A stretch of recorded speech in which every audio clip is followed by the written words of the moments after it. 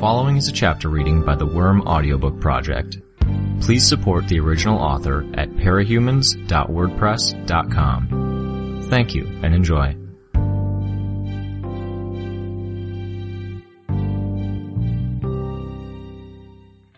It's like the world's gone mad and I'm the only sane person left. Director Emily Piggott finished the last of her coffee and paused to survey the enormity of the task that lay ahead of her. The scale of it could be measured in paperwork. Piles of it. Sometimes 2 feet high, the stacks of paper were arranged in rows and columns on every available surface, including the top of her coffee maker and the floor around her desk. There were stacks of stapled pages, each topped with a weight to protect it from the gusts and breezes that flowed through the open window frames. She couldn't help but notice the way that the pages at the bottom of the pile were neatly organised, tidy, everything in line. The newer pages, the ones at the top, were the sloppy ones. Pages were slightly out of alignment, some dog-eared or stained. The same progression could be measured in the print. The older pages were typed, printed as formed with everything in its place. Abruptly, it all shifted to handwriting. Shatterbird's destruction of everything glass and everything with a silicon-based chip inside. Computer screens and computers. Computer screens and computers. The handwriting, too, grew less tidy as the rise of the piles marked the passage of time. On occasion, it would improve for a day or two, when her captains and sergeants complained about illegible handwriting, but it inevitably slipped back into disarray. A strong metaphor, Emily Piggott thought. Every part of it said something about the current circumstances. The shift from uniform typed words to countless styles of handwriting. It said something about the innumerable voices, the breakdown of a cohesive, ordered whole. What resulted were hundreds, thousands of self-interested voices. 1 in 5 condemned her, 2 in 5 pleaded with her for assistance in some form, and the remainder simply expected her to perform her duties as a cog in the machine. She looked over the sheer volumes of paper around the office. The PRT handled cases where parahumans were involved, and these days it seemed like everything and everyone was touched in some way by the heroes, villains and monsters of Brockton Bay. Every time the other precincts had the slightest excuse, they would claim that it was the PRT's responsibility. If they had no excuse at all, they would claim it as a joint responsibility. Until she read over the cases in question, and either signed off on them or refused them, the job was in her hands. As far as the ones passing the buck were concerned, it was out of their hands. The first real intrusion on the average citizen's life had been the bombings instigated by the ABB.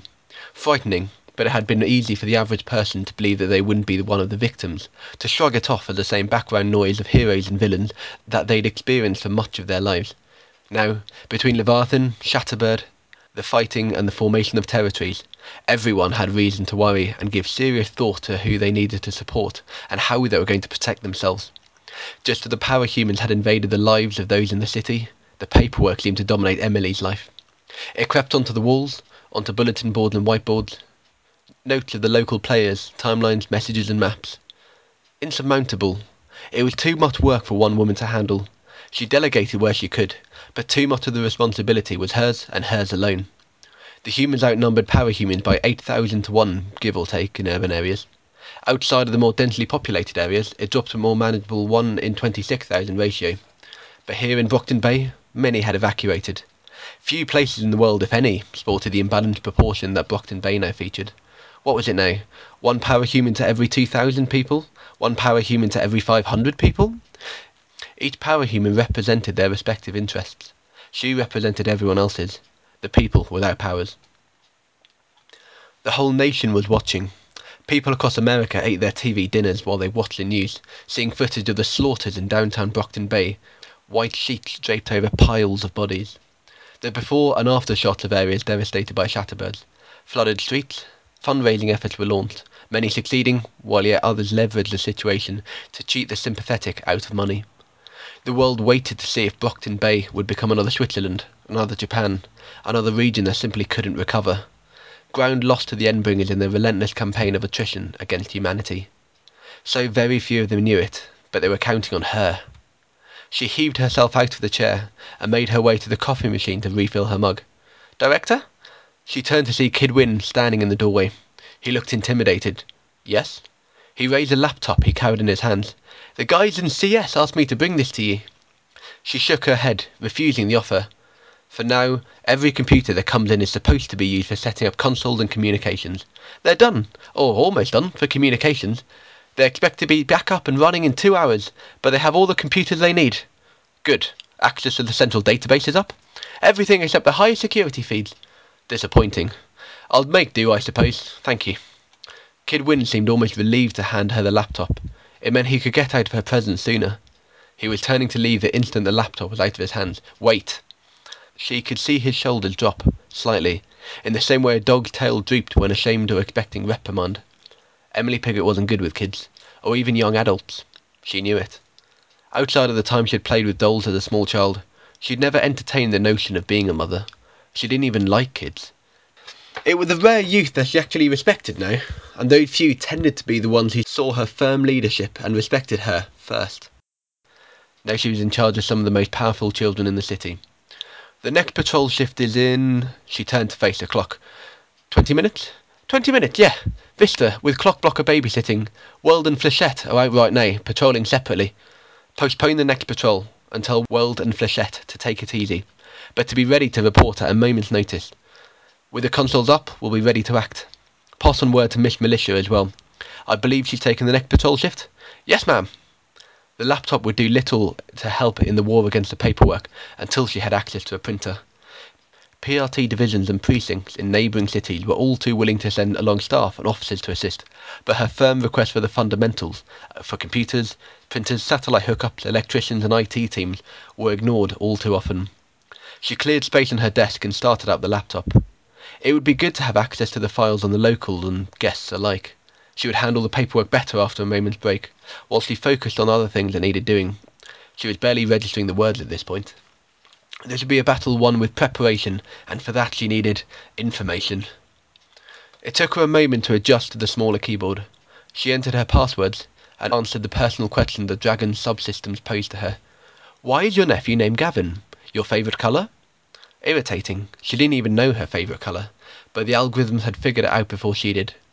All information divined from the countless pieces of data about her that were in official emails, photographs and surveillance footage from the PRT buildings. It was a moment of trepidation as she typed in, for Gawain, Knight of the Round Table, Silver. The fact that Dragon's system could divine these details, as always, unnerved her. This time, in light of recent events, it unsettled her all the more. She typed the words Slaughterhouse 9 and watched as information began appearing in lists.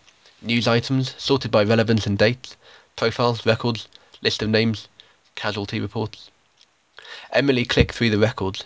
Sorting as a timeline, she found the entry modelled with Armsmaster's simulation records and the fighting abilities of the Nine. He'd been preparing to fight them. A double check of the modification date showed he'd seen the records recently. So when he'd escaped, he'd done it with the intent of fighting the Nine. She'd suspected as much. She refined the search to remove the simulation from the results and found video footage. A video of Winter, an ex-member of the Nine, engaging in a protracted siege against no less than 20 members of the Protectorate. She'd been killed by one of her teammates. A sighting of Crawler shortly after he had joined the Nine. He'd been more humanoid then, still large. Another member of the Nine from yesteryear, Chuckles, attacking a police station. No use to her, beyond serving as a testament to what might happen if she consolidated too many forces in one place. She found a file listed as Case 01. She clicked it. We've got her cornered, the person in the video spoke.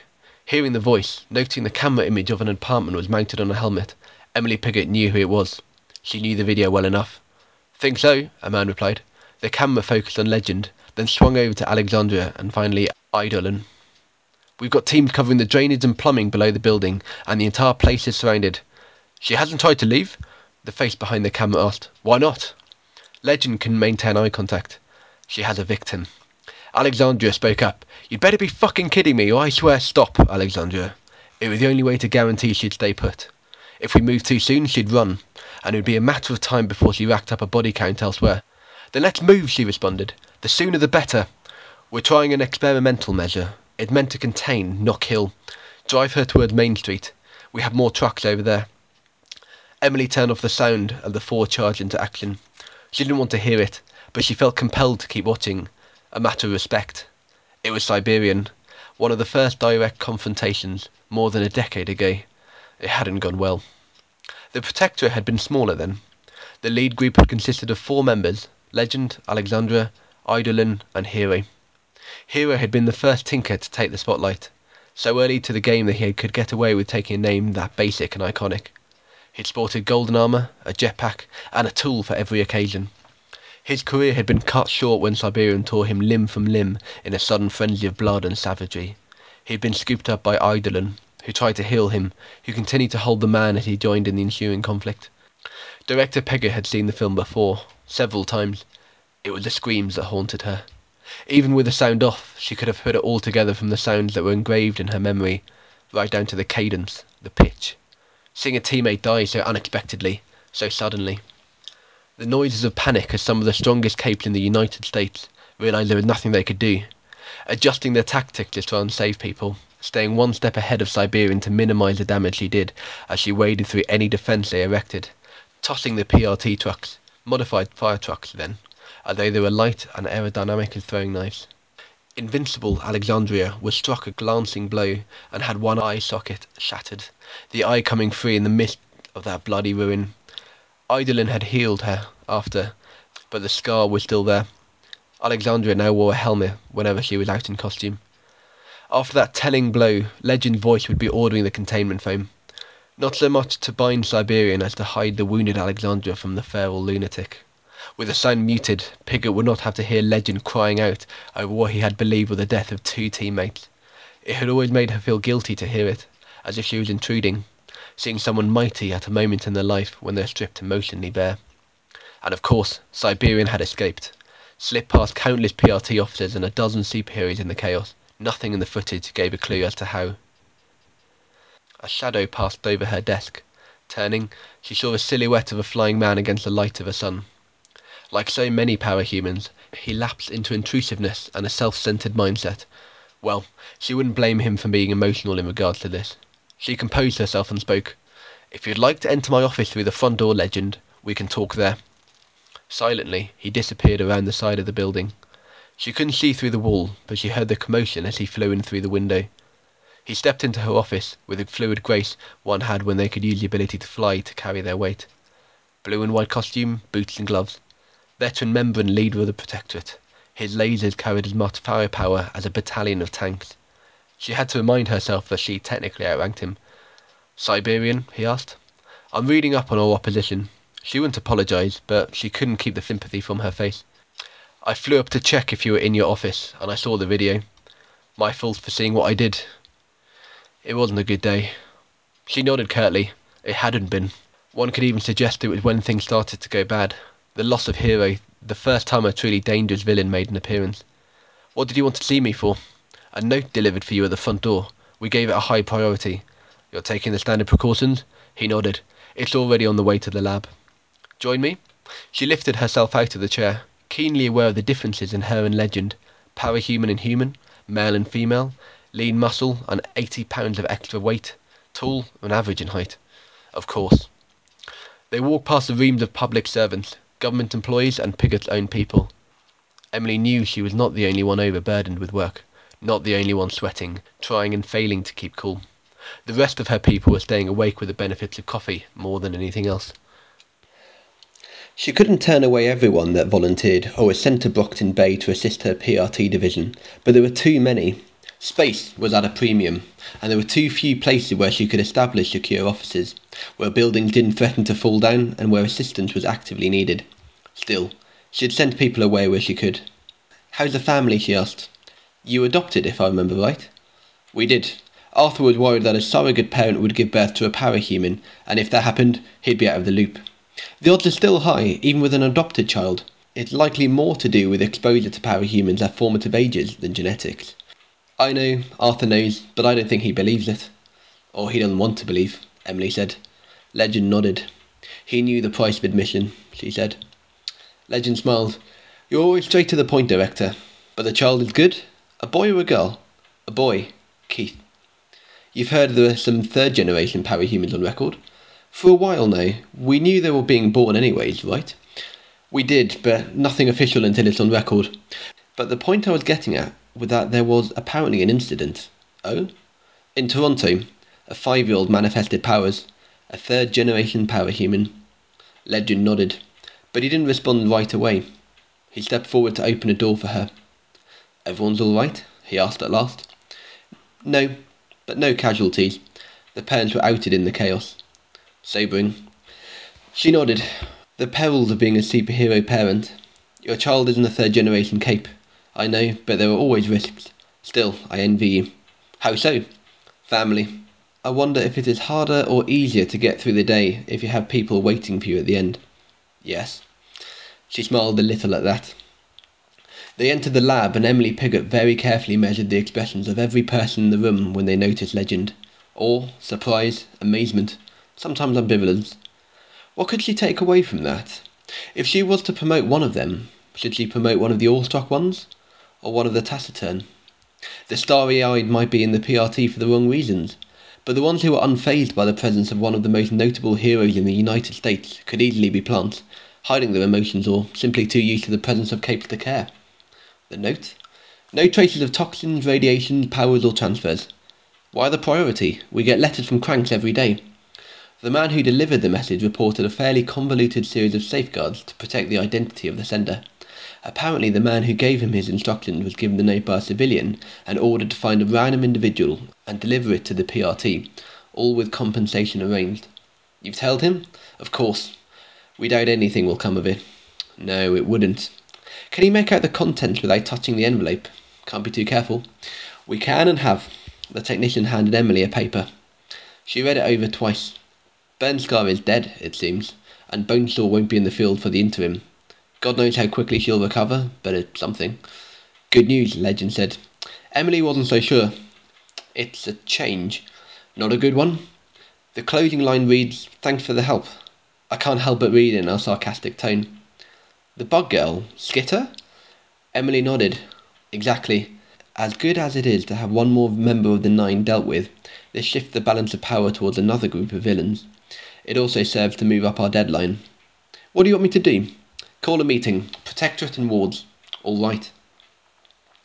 She looked at each of the capes in turn. Legend, Prism, Ursa Aurora, and Cache were the outsiders, heroes on loan. Miss Melissa's group was more worn out. Where their costumes had been damaged, stained or torn, pieces had been replaced from the generic costumes the PRT kept in stock. Miss Melissa had donned the jacket, but left the scarf with a flag motif in place. She wore a blank tank top and camouflage pants with a number of empty holsters and sheaths on her weapons. Battery was wearing a plain black costume and goggles, while Assault had replaced the top half of his costume with similar odds and ends. Triumph still wore his helmet and shoulder pads with a roaring lion style, but his gloves had been replaced with the same utilitarian generic ones the PRT officers wore in the field. The wards, at least, were in better shape. Tired, to be sure, but hadn't been directly in the fray. The patrol shifts were unending, and they always had something to do. Weld, Flechette, Clock Blocker, Vista, Kidwin and Chariot. She deliberately avoided looking at Chariot, the mole in their midst. Did Coyle suspect she knew about the mole he'd planted? Could she afford to assume he didn't? Still, it would all be for nothing if she gave the game away. Back to the matter at hand. We have 3 priorities, she began. We take down the 9, we regain control of the city, and we don't die. She stressed the final 2 words, waiting to see their reactions. Were any of her people thinking of performing a heroic sacrifice? There's no point in winning now if any of you die or get converted to the enemy side by Regent or Bonesaw. Even if we were to defeat the 9 outright, through some stroke of fortune, I harbour concerns that we'd lose the city without the manpower to defend it. It's a dangerous situation. She picked up the remote that sat in front of her and clicked the button. The screen showed a map of the city with a spread of territories. The 9 have the advantage of power, not necessarily in terms of the abilities at their disposal, but in terms of their ability to affect change and shape everything that occurs. They are our number 1 priority, obviously. With them gone, if nothing else, I can hope that more Cape will be willing to venture into the city to help out. But we're operating with a deadline, and the Undersiders and Travellers have just moved it up dramatically. The 9 pose their challenges, and they're losing. There's now 4 rounds of Jack's Little games remaining. 12 days, depending on their successes and failures in the future.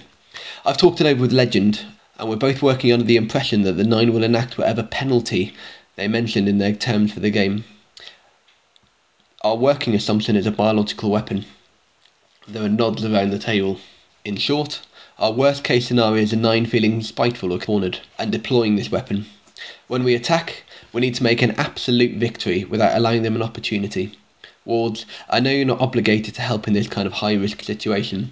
This is strictly voluntary, and I've had to discuss the matter with your parents to get permission to even raise the subject, but I would value and appreciate your help on this front. The wards exchanged glances. If you could raise your hand if you're willing to participate, she ventured. Every hand except two was raised. Chariot and Kidwin. It did mean she had Flechette, Clockblocker and Vista, the ones she needed. Thank you. Rest assured, Chariot, Kidwin, that I harbour no ill will. My mum wouldn't forgive me if I went, Kidwin said. I understand. Now the 9 are only one threat. Let's talk about the others. She clicked the remote again. Taddletar's undersiders have the advantage of information.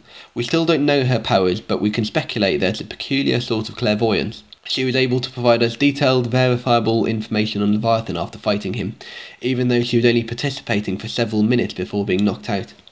She paused. I believe this is why, in a matter of 24 hours, they are able to fight the 9 twice and win both times. On the first occasion, they captured Cheris and Shatterbird, presumably enslaving the pair. So they have Shatterbird's firepower and Cheris's ability to track people now, Legend spoke. Pigott nodded. Skitter contacted us for assistance, and some of you will remember, when we refused, the Undersiders took the fight to the 9 a second time. Burnscar is dead. Bonesaw injured. She's invited us to attack them in the meantime. Why would we do that now, when we turned down her offer to cooperate? Weld asked.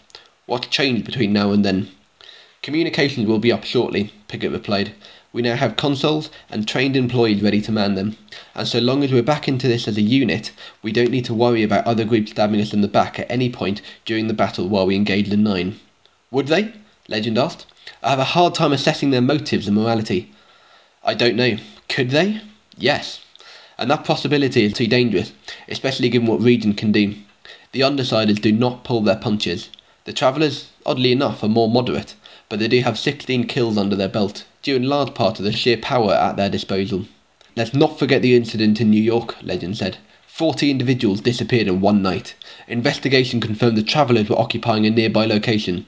Chances are good that they were involved. They're complicated, no doubt, Emily confirmed, but for now, they're one knot in a very tangled weave. The 9 have power, the Undersiders have information. Cole has resources that may even exceed our own, including a precog of indeterminate power. Last, but certainly not least, Hookwolf's contingent is 1.5 times the size of our own, and he's absorbing the whites from the merchant to his own group. He commands a small army. It's a considerable series of obstacles stacked against us, Legend answered, and few capes are willing to step in and help defend the city. Credit to Legend and his teammates for joining us. Thank you. The group of guests nodded. There's more. Time to see how much information filters through to Coil and how he reacts. With luck, we might be able to pit one problem against the other. Armsmaster's confinement was technically off the record to protect the PRT in this time of crisis.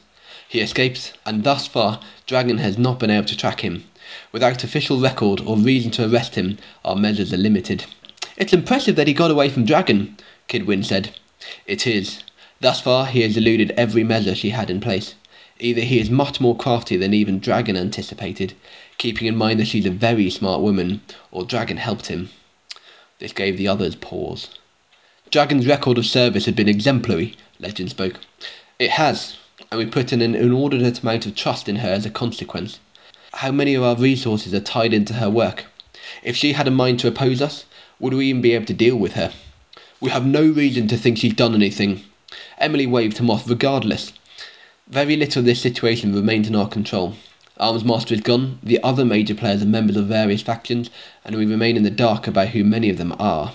There are nods all round. She had them listening. I have a solution in mind. The higher-ups have approved it. Clockblocker, you're going to be using your power defensively if things go south. They aren't patient enough to wait for it to wear off. You can protect yourself by using your power on a costume you're wearing, yes? Clockblocker nodded. Vista, I'm counting on you to help control the movements of the 9. Siberian is immune to powers, but not to external influences. The timing will be sensitive. She clicked the remote and turned her head to look at the result. It was a warhead. On my command, a stealth bomber is prepared to drop payloads of incendiary explosives at the designated location. We evacuate civilians from the area, or lead the 9 to an area where evacuation is possible or unnecessary. Then we drop a payload on site. If they move, we drop another payload. Clockblocker, you protect anyone that's unable to clear out. Legend will ferry you to where you need to be. Cachet can rescue people as the effects wear off. That's still not reassuring, Flechette spoke. You'll be equipped with fire-resistant suits. I ordered them in anticipation over fighting Burnscar, but the plan has been adjusted. You'll all look identical, except for agreed-upon icons, colours and initials in each costume. Ones Jack and the other members of the Nine will not be able to identify, please. There's a team ready to prepare the costumes at a moment's notice. It will help mask the identities of those involved and postpone any reaction from Jack over having broken the terms of the deal. But we are breaking the deal, even if Legends team doesn't get involved, Miss Melissa started. The incendiary deployment will serve 3 purposes. They'll forestall any biological attack Bonesaw attempts. They'll force Siberian to stay put to protect her allies, and they'll kill Jack or Bonesaw if she isn't able. Humans aren't biologically programmed to look up.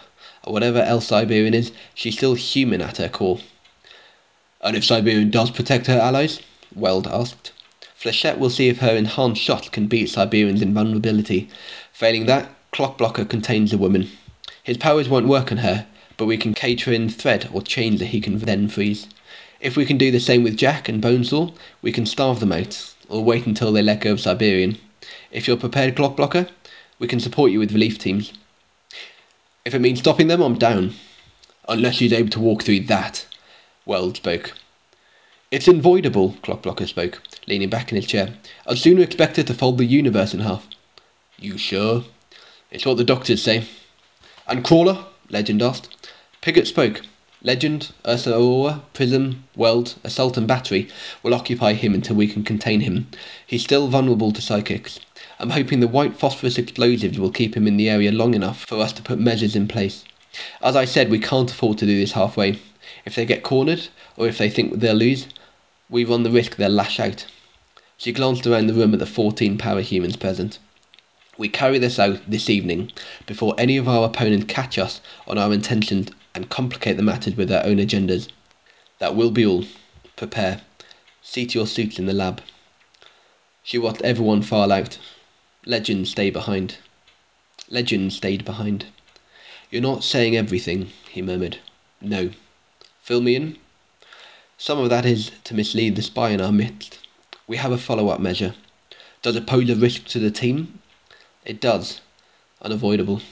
I suspect Coil will inform Hookwolf and encourage the Chosen, the Pure, and even Faultline's group to act. Tattletale, I suspect, will know something's going on, and I intend to leak enough information to pique her curiosity. It's in the moment that the villains enter the situation that the risk to our capes occurs.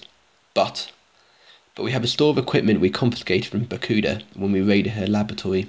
Miss Melissa deployed a number against Leviathan, but we have more. Once the other factions have engaged, we bombard the area with the remainder in a second strike. Our research suggests that several of these explosives can bypass the Manton effect. This breaks the unspoken rules between capes, and the truce against the Nine. I don't like this. It's a world gone mad.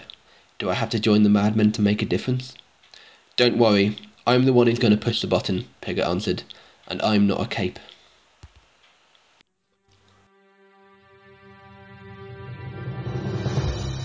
Hi, this is The Great Nick.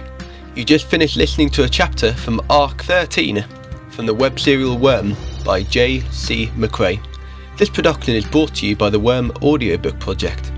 If you'd like to know more about us or to volunteer your own services, please check us out at audioworm.rein-online.org.